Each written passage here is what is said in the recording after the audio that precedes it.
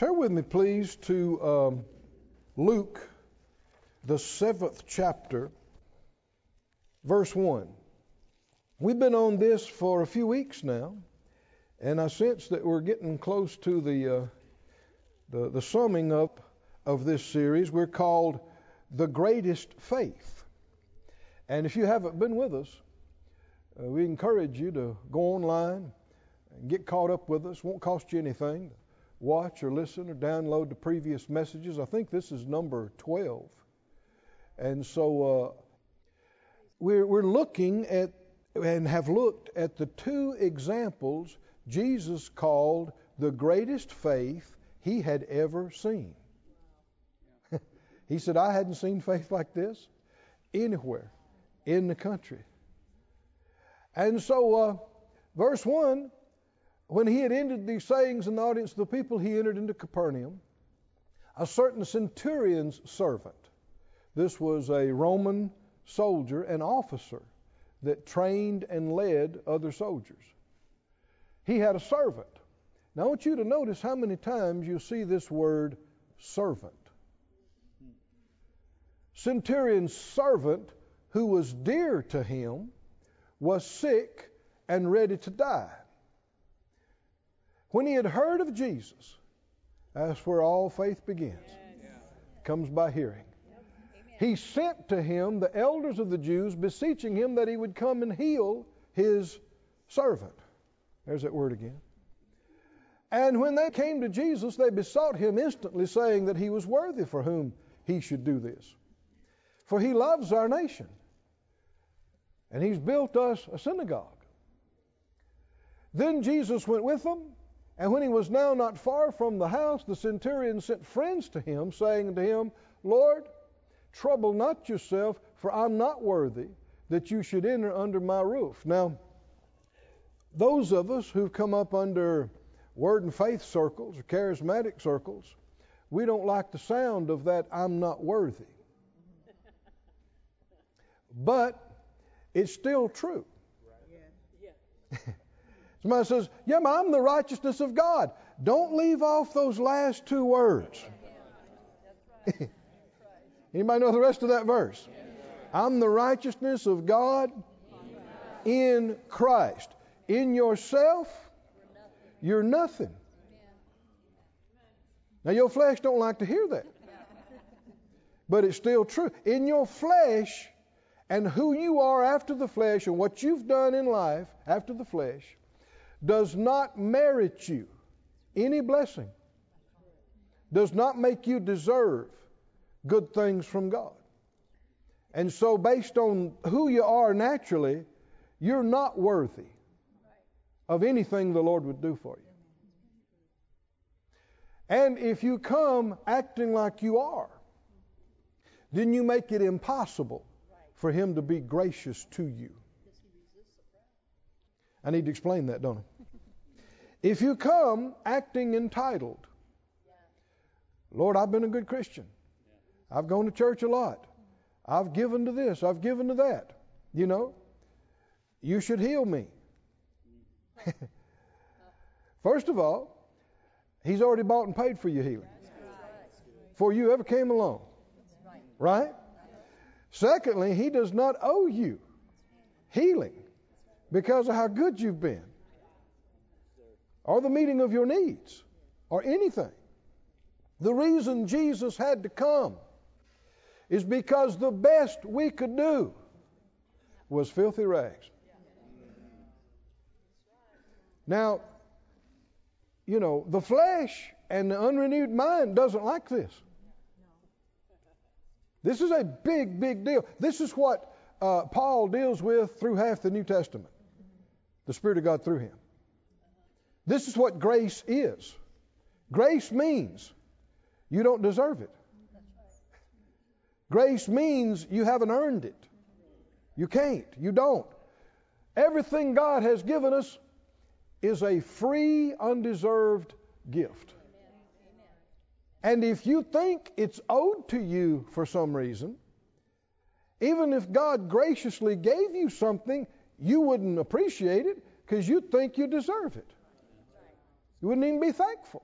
You understand the phrase? You make it impossible for God or anybody else. If you think something's owed to you, you're entitled, it's owed to you, you make it impossible for God or people to be gracious to you. We're looking at one of the biggest reasons why this man is one of only two in the scriptures that Jesus said had the greatest faith. What is it about this man that's different from Jesus' own disciples? Because when he said, I hadn't seen faith like this anywhere in the country, the 12 are there with him. Right? Well, we know one of their issues. We also got passages that said they argued about who was the greatest and who's going to be the greatest in the kingdom. Because Jesus talked so much about the kingdom that they're vying for the top spots in the kingdom. And we should talk a lot about the kingdom, because in just a very little while, it's the only kingdom that's going to exist, is the kingdom of God. And what we're doing now in this life affects our place in the kingdom. Not whether we're saved or not, but our position in the kingdom. If you don't think that, you need to pick this book up and read it some more, read it closer. Keep reading this. The centurion said, I'm not worthy because of who I am, because of what I am, that you should come even enter under my roof. Humility, the real thing. Humility is inseparable from faith. Keep going. Wherefore, neither thought I myself worthy to come to you. The only reason we're worthy is because he has made us worthy with his own blood. The Lord doesn't owe me healing. He gave me healing. Hallelujah. He doesn't owe me a good life or my bills paid or a good place to live or something good to wear or something good to eat. He owes me none of this. I've had people, even fellow ministers, who should know better. When the Lord did something good for Phyllis and I, say, oh, well, you know, y'all work so hard, you deserve it. I'm glad to say you deserve it. I want to correct them right on the spot. Sometimes I do. I don't deserve it, but I get to enjoy it anyway. Huh? Yes, sir. This ain't about what you deserve. We didn't deserve any of it. If we got what we deserved, we have all sinned and come short of the glory of God. And the wages of sin is death. That's what you deserved. Period. But the best news you ever heard, the gospel, is that Jesus, who didn't deserve any punishment, who never sinned, took your place, took my place, became sin with my sin. The judgment fell on him there, died in my place, went to the heart of the earth, paid the price so I wouldn't have to, so you wouldn't have to. Did he deserve what he got on the cross? No, but he took it so you could get what you don't deserve in blessings and benefits. I want everybody to open your mouth and say this. Now, this is very important that you say it. Say it out loud. Jesus took my place. Therefore, I deserve no punishment, no judgment should come against me because he took it. He paid for it. Hallelujah. He's made me clean by his blood. He's made me holy. I didn't work my way up to be holy. He made me holy. He's made me righteous. Hallelujah. I couldn't have gotten there. No matter how much I prayed or worked or tried to be good, the Bible tells me I would never have gotten there on my own. I could not get there. Why Jesus had to come to get me where I couldn't go. Hallelujah. Boldly right into the presence of the Almighty. An eternal place in the eternal family of God. And if I'll be faithful, a significant place ruling and reigning with Him in His kingdom forever. We've barely scratched the surface of what we've been given.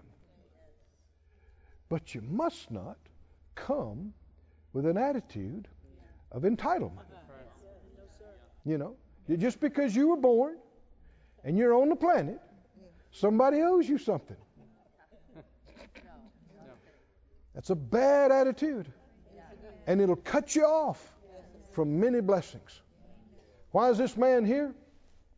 Somehow, even though he's a soldier, he's used to giving orders, but he's also used to taking orders. He had this revelation when he heard about Jesus and saw what was happening in Jesus' life and ministry. He thought, he probably didn't realize that this is the Messiah, the Christ, but he saw this man's being used of God. This man hears from God. This man has authority. If I can just get him to give the order, we can get what my servant needs.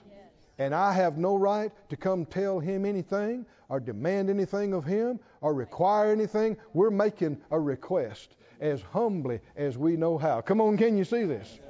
You don't owe us anything, Jesus. You don't need to come to my house. Let's keep reading. He said,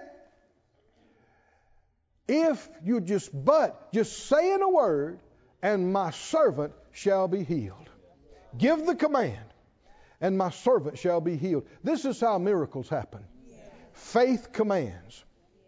And faith commands are connected to humility and submission.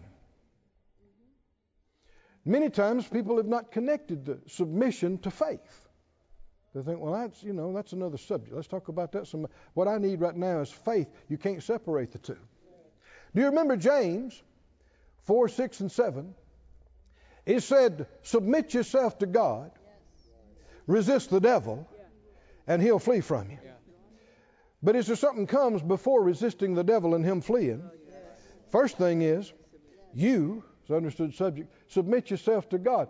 You've got to give God His place over you. Give Him the place that He rightfully has. Take your place under Him. Then you'll be in a position to have faith to make the devil take his place under your feet. And he'll have to run. He's got no choice. But if you're being defiant, rebellious, you're yielding to the enemy. That's his nature. And if you're yielding to him, he knows he doesn't have to yield to you. So you can holler and bark orders all you want to. Nothing's going to happen. The place of submission is the place of protection and power. Hallelujah. We can of our own self do nothing. But in Him, we can do all things through the Anointed One. The enemy's not just personally afraid of you after the flesh, but who you are in Christ and that name that you've been given. And if you submit to the Father and do what He tells you to do, then you can give a command of faith. And you have to be obeyed, whether it's elements or the enemy. Do you believe it, saints? Yes, sir. So if you've been given commands and nothing's been happening, check up on how well you've been following commands.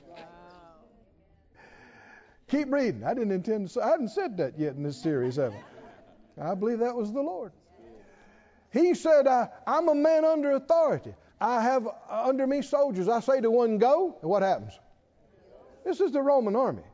You don't say, I don't feel like it. When you get an order to go, you better go. I say to another, come. What happens? He comes. And I say to my servant, here's the word servant again. You'll see the word servant some 5 times just in these few verses. Servant, do this, and what happens? He does it. Our God is so great. We have very, very little idea Now, the Bible tells us that even his eternal power and Godhead are seen, clearly seen, in his creation. Don't look in men's theology books to learn who God is and what God is. Look in the night sky. This is according to God in Romans. He said, that's how you'll see about me. Look at the mountain ranges. Look at the Pacific Ocean. Look at the sun. Not for too long. Look at the pictures we have now of the galaxy. Oh, that's God. That's who he is. That's what he is. When you begin to get just a little bit of a realization of who he is, you've got no problem doing this. If you do, you are woefully ignorant of who you're even dealing with. What kind of being can create the sun? The surface is 10,000 degrees. The pressures are amazing. We're 90, it's summertime, feels pretty hot, but we're like 95 million miles away from it. 95 million. A little bit closer, whew. You wouldn't know what hot is, you'd find out. A little bit further, all glaciers and froze over. And people choose to believe it just randomly happened. I was looking the other day about a total eclipse of the sun. And a total eclipse, even though the moon is 400 times smaller than the sun, it's 400 times closer to us than the sun, which makes a perfect disk to cover it on the total eclipse. Isn't that a coincidence? In the scope of the galaxy, this kind of precision? You're a fool to doubt and reject the notion of the Creator God. Just a fool. And of course, one of the big motivations to reject this is so that you don't have to submit to anybody. This is the nature of the devil himself. If I can say, no, we evolved. It was from the goo to the zoo to you. Somebody say you're making fun of proven science. Am not. There's a reason why they call it theories. And it defies the laws of physics. Every mutation is a loss of information. Doesn't develop into a higher state of being. People who really in the know, they're dishonest about this stuff. That's another subject. Well, somebody, what do you believe? I believe the front of this book. Genesis 1:1. In the beginning. Nobody can tell me I'm wrong. They weren't there. They got no records. In the beginning, God, who now is my Father, my daddy, because of what my brother, Jesus, did for me. In the beginning, God created the heaven and the earth.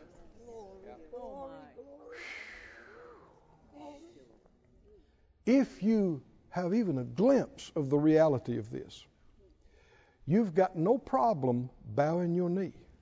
That's right. And what we're going to see in just a moment, declaring yourself a servant of God. And seeking to serve His purposes and to please Him. And if you live your whole life and you never seek that, I know I've used the word, but it's just being an absolute fool. Because you're going to find out when you breathe your last what's true. And all your dumb theories are going to be out the window.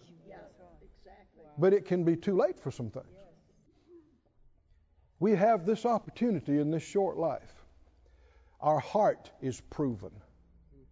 Whether we'll be honest about what we sense and know in our heart and mind and submit to our Father, our Creator, or whether we'll be defiant and rebellious and yield to the evil one, the devil, his enemy.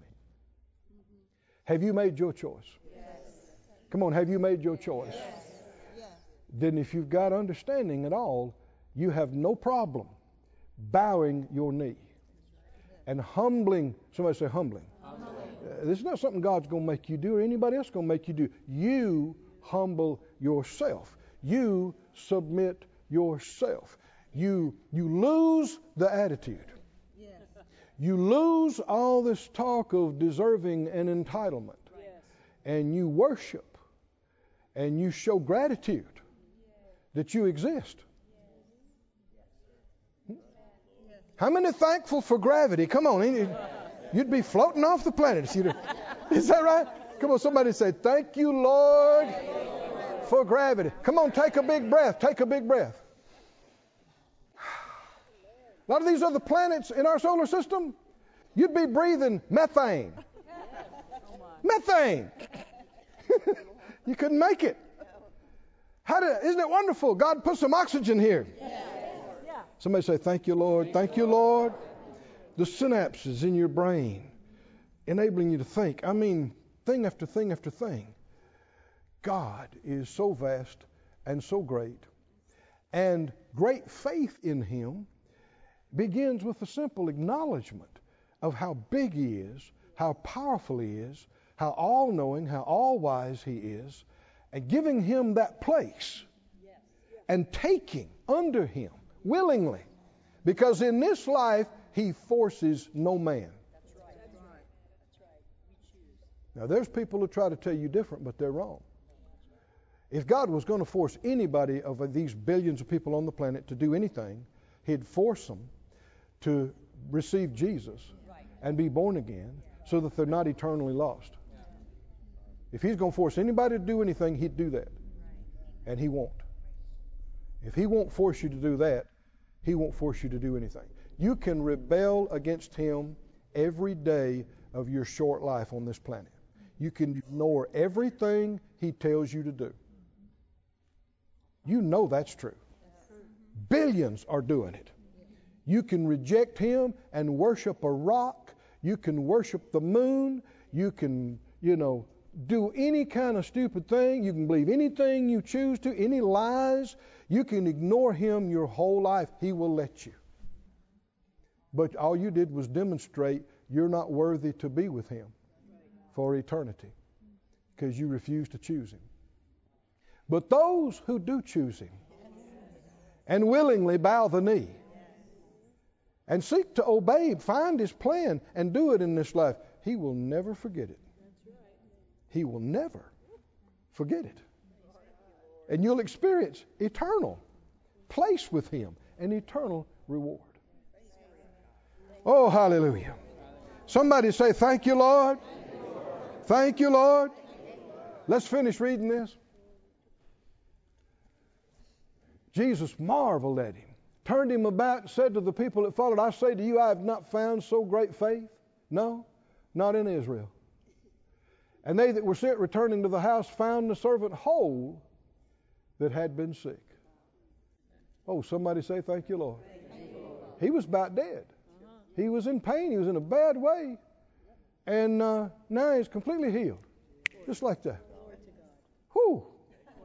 Jesus didn't even come to the house. Didn't even touch him.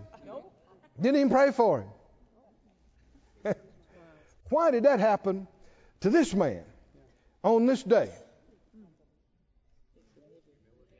Because somebody dared to step out and ask. Hallelujah. Humbly. Confident that the Lord could give the command. Hallelujah. Can you and I have faith like that today? Yes, we can.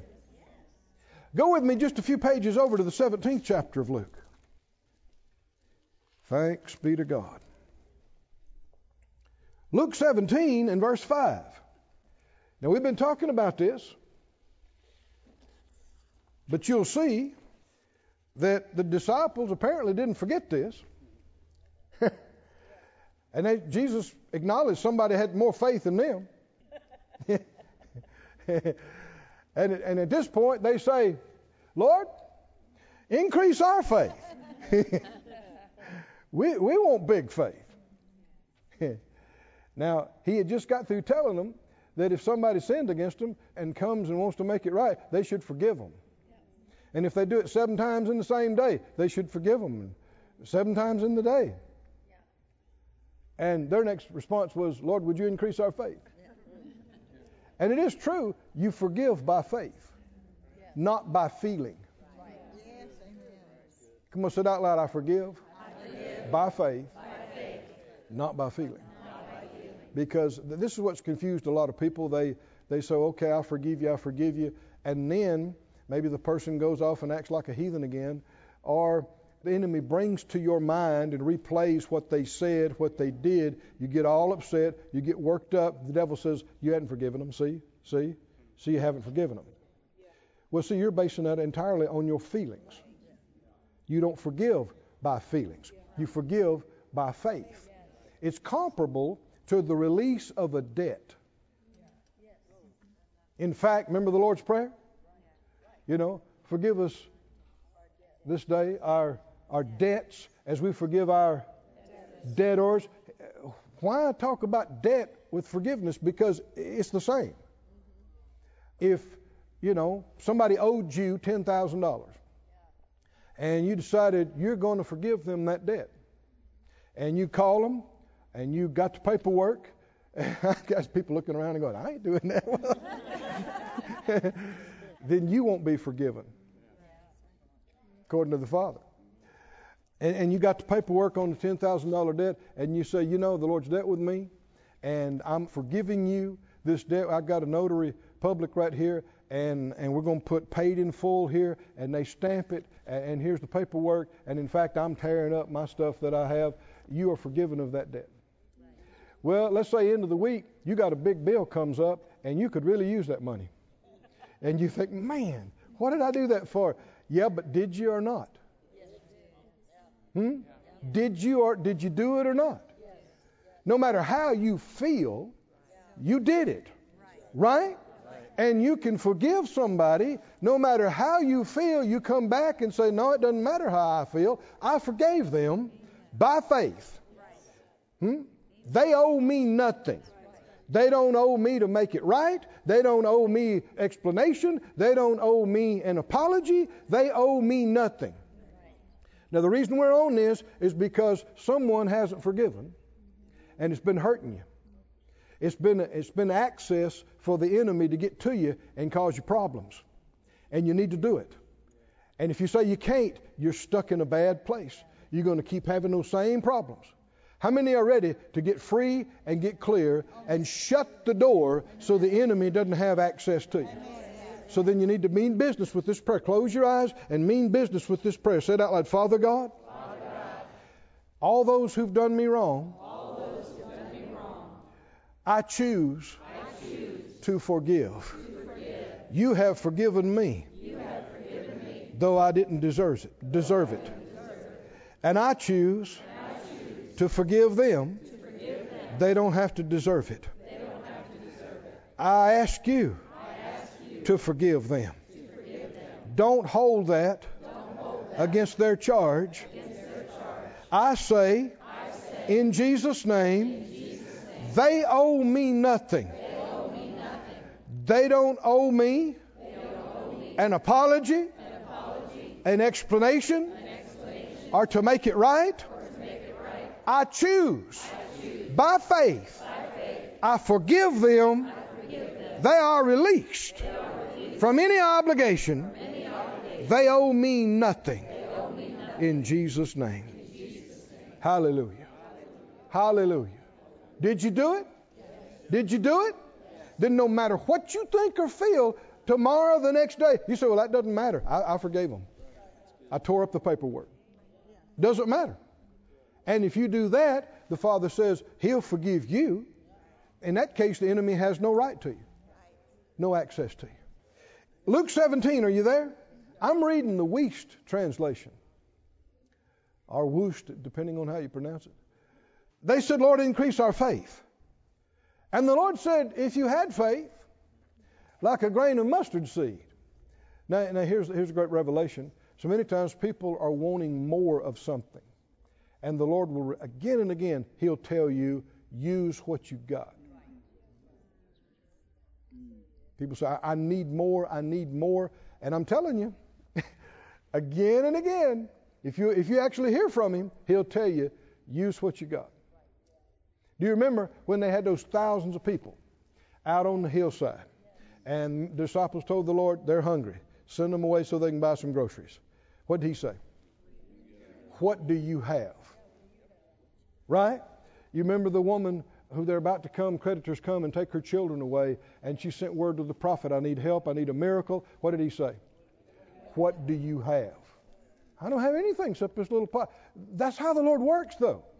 Well, we don't have anything except these 2 small fish and these few little pieces of bread. Then Jesus smiled and go, that's it, we got it. All we need is seed. See, we're thinking we need the whole thing. No, you don't. You need a seed. You need a seed. Give God something He can bless.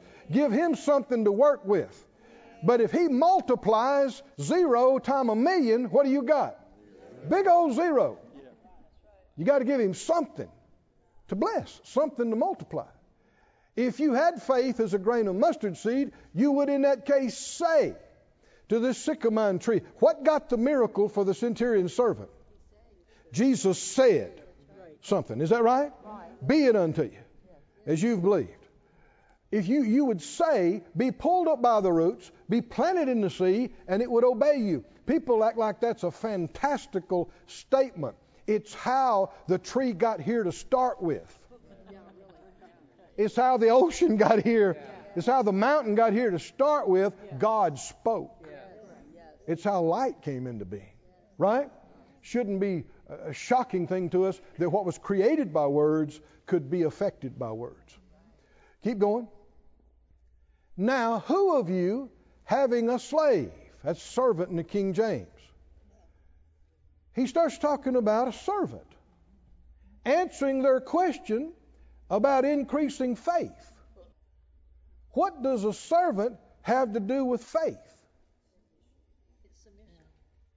Can you see that one of the 2 great faith examples was over a servant being healed? And one of the great revelations that we see that the man had was when he tells his servant to do something, he does it. So when they say increase our faith, he talks to them about speaking and about a servant. Can you see this, friends? Speaking. And he says, now, who of you having a slave? And see, our generation, we don't like that word. Somebody says, well, no, slavery is wrong. Forced servanthood is wrong. There's another kind. I said there's another kind. Stealing somebody, turning them into your property, forcing them to be a slave to you is wrong. That's the enemy. He's the coercer. He's the thief. He's the forcer. God's looking for people who want to be His servants. Hallelujah. He's not going to make you be. Now, eventually, all the people who don't want to be, He's going to remove them from us and put them somewhere else where we never see them. You don't want to be in that bunch. But you don't want to living with you either. No, you don't. Somebody that rebelled against God their whole life and are never going to change, you want them living by you? No, sir. For eternity? No, sir. No, you don't. Only God knows when somebody's never going to change. And you might think, well, there'll always be a chance that they'll change. No, God knows. The devil, for instance, is never going to change. And God knows that. And when he's put in the pit for 1,000 years, you know the first thing he does when he gets out? He goes right back to leading a rebellion against God. Instantly, what does this prove? You could lock him up there for 100,000 years. What's he going to do when he gets out? He's never going to change. So the only solution is remove him from us, somewhere that we'll never have to deal with him anymore. And sadly, many human beings are going to follow him. And they don't want to submit to anybody. They don't want anybody telling them what to do. They're not going to bow their knee. They have submitted to his. I'm convinced the biggest problem we got on the planet is mass rebellion against God. People refuse to listen and do what he says. He'll allow it for a while. Then he's got to separate. But here, which of you having a slave servant in the King James, plowing or tending a flock of sheep, who having come out of the field will say to him, having arrived, go at once and have your meal. This is a person's servant. They've been out in the field working all day, and they come in, and he says, you don't tell your servant, will you eat and then take care of me? See, even talking about this, people say, well, I don't like that. I know. The devil can't stand it. Defiance, rebellion. Nobody tells me what to do. If you yield to that, you're yielding to the nature of the devil himself. Certainly, it's wrong to force somebody to be your slave. But there's another kind of servant. Hallelujah. Where you willingly submit yourself to be at his service. Oh, come on, can you say amen? I want you to listen. I noticed this last night. The introduction of numerous of our letters start like this. 2 Peter says, Simon Peter, a servant and an apostle of Jesus Christ. He doesn't lead with apostle. He leads with servant. James, you know how he starts his out? James 1:1. James, a servant of God and of the Lord Jesus Christ. Paul says the same thing multiple places. Paul, a servant of God and an apostle of the Lord Jesus Christ. I think a lot of people, they take the apostle and take it off the right side of the name and put it on the left side. Use it as a title. Don't even use the servant designation. Yeah. Do you understand? They didn't use apostle, prophet as titles. They said, I am one, but they didn't call themselves the apostle this. I know some folks don't like that, but study the scripture. See what it says. Jesus specifically told us, don't call people your spiritual father. How many people are breaking that one? Don't call people your spiritual master. Did he say it? It's in the Bible, friends. Don't do it. Here's something you and I should delight to say. I'm Keith, a servant. A servant of God. And I can say, and a pastor or whatever, but I'm a servant of God. Does that make you somebody? Considering who he is? If you're anything to him, you're somebody in the universe forever. If you're nothing to him, you're nothing in the future. Does anybody like that designation? I'm Joe, Tom, Sally, Susie, a servant. Somebody say, a servant of God. Will you say that out on your mouth? Say, a servant of God. See, nobody's making me be a servant of God. I choose to yield myself and submit myself to. Yes, he's made me his son. That's true too. But a son can also serve. Right? A son, a daughter can serve and should. For his pleasure we are created. Hallelujah. At his service should be our daily thought. Lord, I am yours to command. Everything I have, everything under my hand, under my control is available to you. Somebody say, well, it's all His. Not if He gave it to you. If it's all His, you've got nothing to give Him. No. He said the tithe was His. But the rest of it that He gave to you, it's yours to do with what you will. But you should make it available to Him.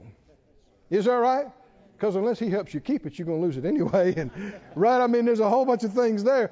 But you should make it available to Him. Good, strong body. Best use of your health is serving God. Best use of your youth, right? Yes. Is serving God. Yes. Best use of your talents, your abilities, your skills, your graces is serving God. Best use of your equipment is serving God. Somebody say, I am a servant of the Lord. Hallelujah. And he describes the servant mentality, which if you're going to have the greatest faith, you must have. Like the centurion and like the Syrophoenician woman. You must have the humility and the submission. What is the servant mentality? Not somebody who was forced into slavery. Somebody who volunteered. Somebody said, who would volunteer to be a slave? We're talking about God. Come on, y'all with me? I'm not talking about being your slave. I'm talking about being God's slave. Right? Now that includes me doing some things for you, whatever He tells me. But His slave is the greatest thing you could ever be. Right? The creator of the universe. I'm His servant. He also in His grace made me His child. His son. Hallelujah. Whew. Read the mentality of the servant.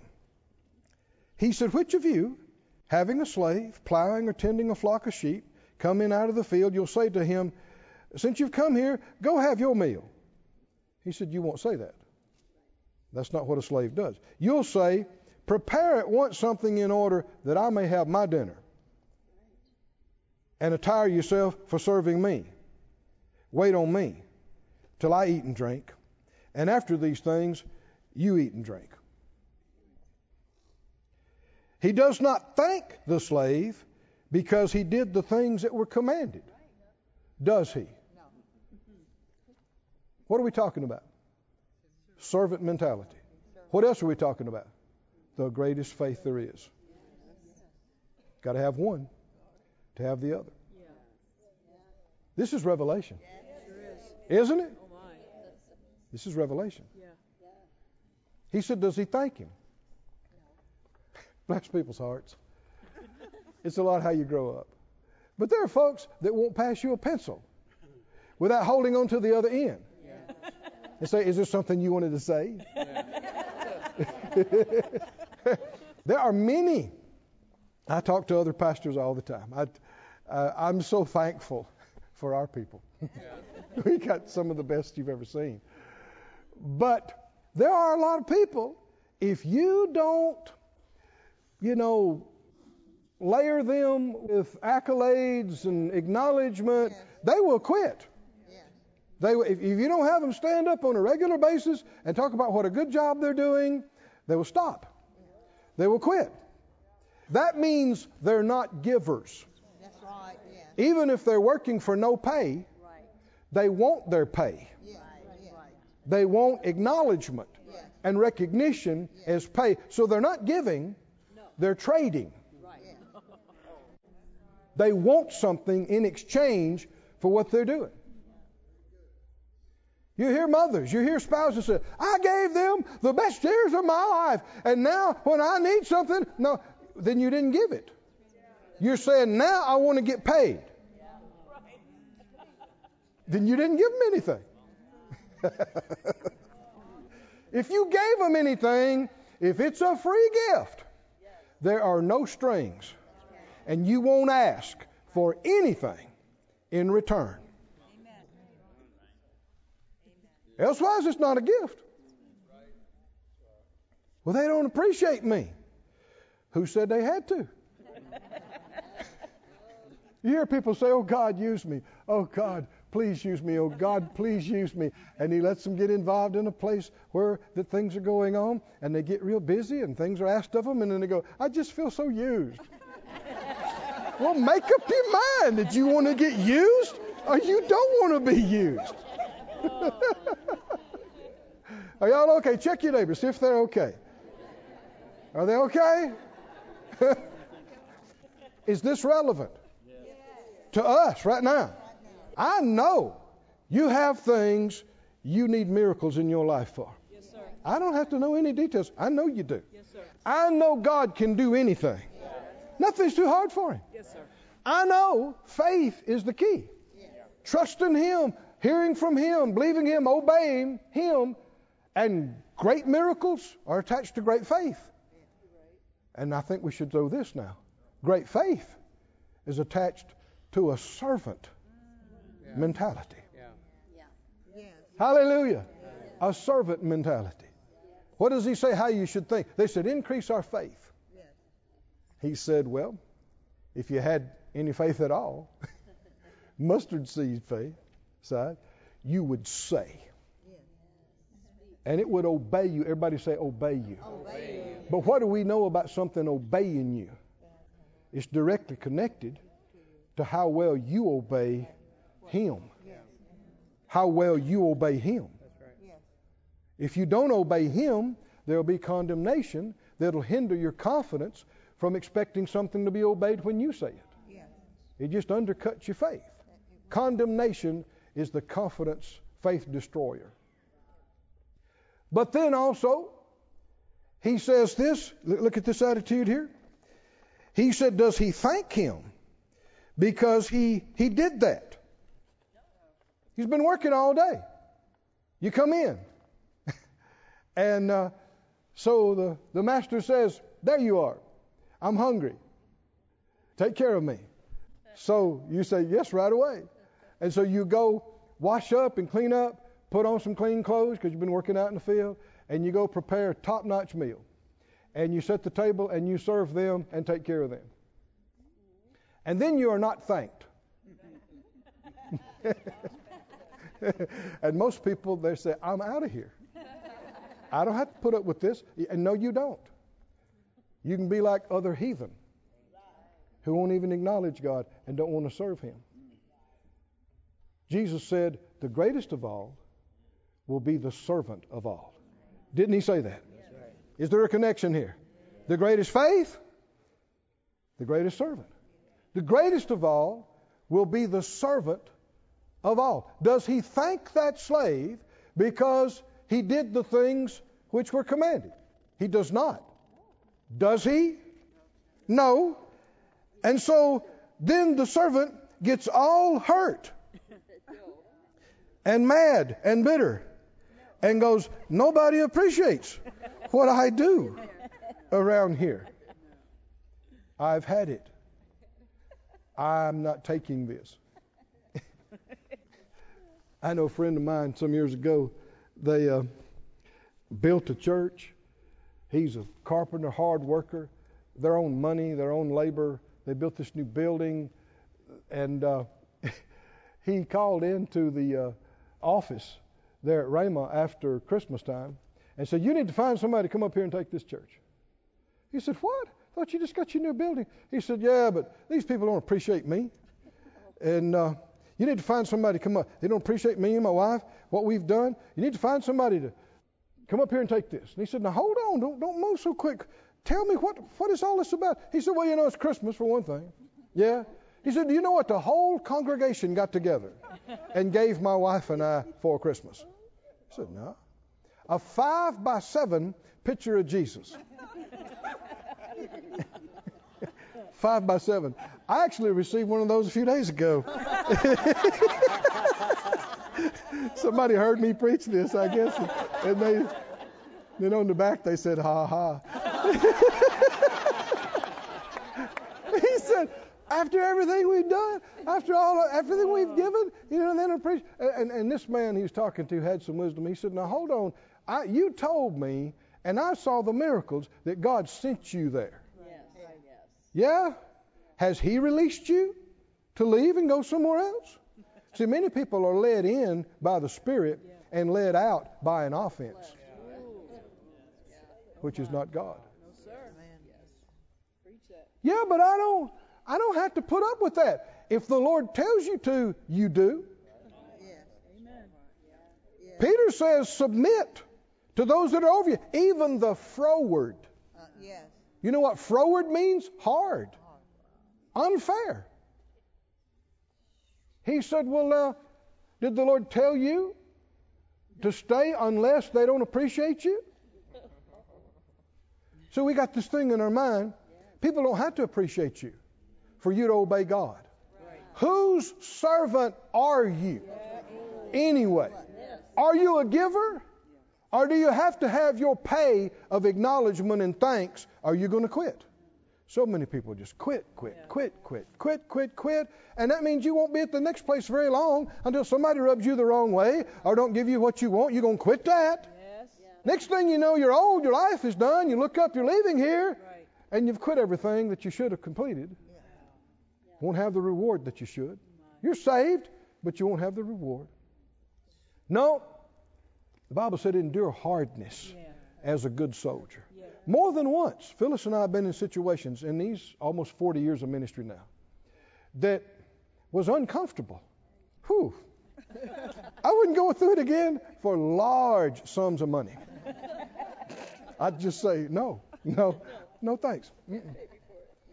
There's been times I fell across the bed and put in a request for a transfer. Lord, where else could you use me? What else could you do? And it came back, denied. Now I got a choice. Come on, say that out loud. Whose servant am I? It takes faith to go where you're sent when you want to stay where you are.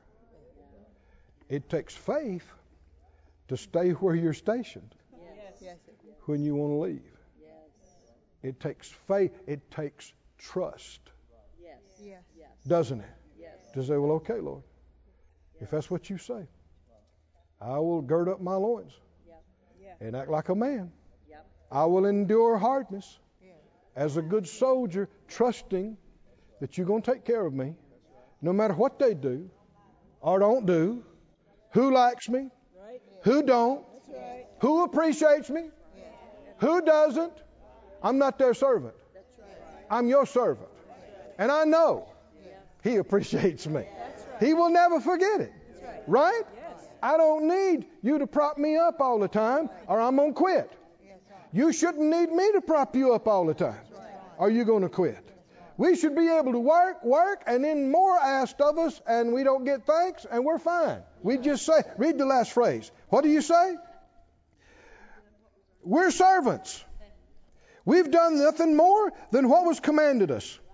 We're not deserving of any meritorious mention. We have done that which we ought to have done. That's my job. That's what I should have done. I'm just doing what the Lord told me to do. Popular, unpopular, still do the same thing. Preach the good word, in season, out of season. Good letters, ugly grams. Still preach. People saying, praise God, we love you. People marching with signs out front. Hate you. We've had both. Am I their servant? I want to minister to them. I want to help them. But I'm God's servant. Right? I delight in serving Him. And if I can please Him, if I can be a servant to Him, my faith will soar. Hallelujah. And He never forgets. This ministry has been brought to you today free of charge by the partners of More Life Ministries and Faith Life Church. If you would like to help send this word to others at no charge, you can become a word sender today. For more information, visit our website at morelife.org.